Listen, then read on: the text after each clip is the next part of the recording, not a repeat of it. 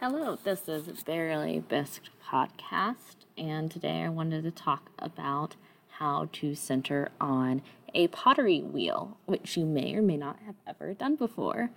So, centering is the most important thing in pottery. It's the first thing you learn, it's the basis of all pottery. If you can't center on a wheel, then it'd be very difficult to create objects on the wheel.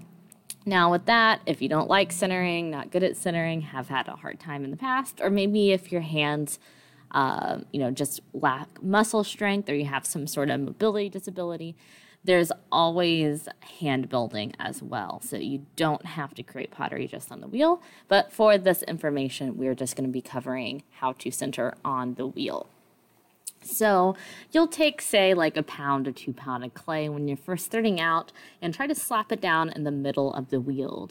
You want to tap it down so as you start spinning the wheel, the lump of clay doesn't just fly off, obviously. So give it a few pats or slap it down pretty hard at the center, as close to the center visually as you can get, and then let the wheel spin. The key to centering is always going to be keeping even moisture of the clay. So you'll want to take a sponge or dip your hand in water and just really wet that clay down, because if it sticks to your hands, it's going to be thrown off center. You want it to be slick. So the first thing you do after throwing it down and the wheel is spinning is wet that clay and start applying pressure. I am right-handed, so describing a right hand method, you'll want your left hand at about, let's say, 9 o'clock position, and your right hand maybe at 6 o'clock position if you're thinking of the wheel as a clock face. And both of those hands are going to be providing even pressure on each side and working on centering it. So you're pushing it towards the center, and your left hand is pushing in a little bit more towards your right hand, and eventually it'll come to center. Now, with a small amount of clay, it's pretty easy to just kind of manhandle it into the center this way, where you're just kind of squeezing the sides in and then pushing down off the top to kind of give it in a nice little dome shape. If you have a larger piece of clay, then there's also a technique called coning, which is also called wedging on the bat.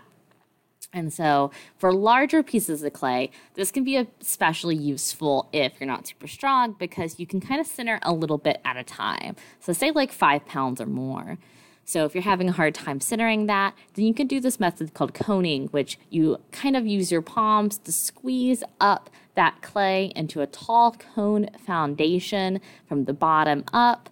And then once it's in the cone at the very top, you can use your right hand with your left hand supporting it to kind of push it back towards the bat. Obviously, a video is worth a little bit more than these words, but that's just a general description of how to center your clay. So obviously, there's different troubleshooting, and there's also different ways to center away. Some people can do it in the 6 and 9 o'clock position. Some people kind of do it at like a 12 and 6 position. You know, you're really just going to find what works best for you. So try a few methods out, try my method, and see where it gets you. So thank you for listening, and happy pottery.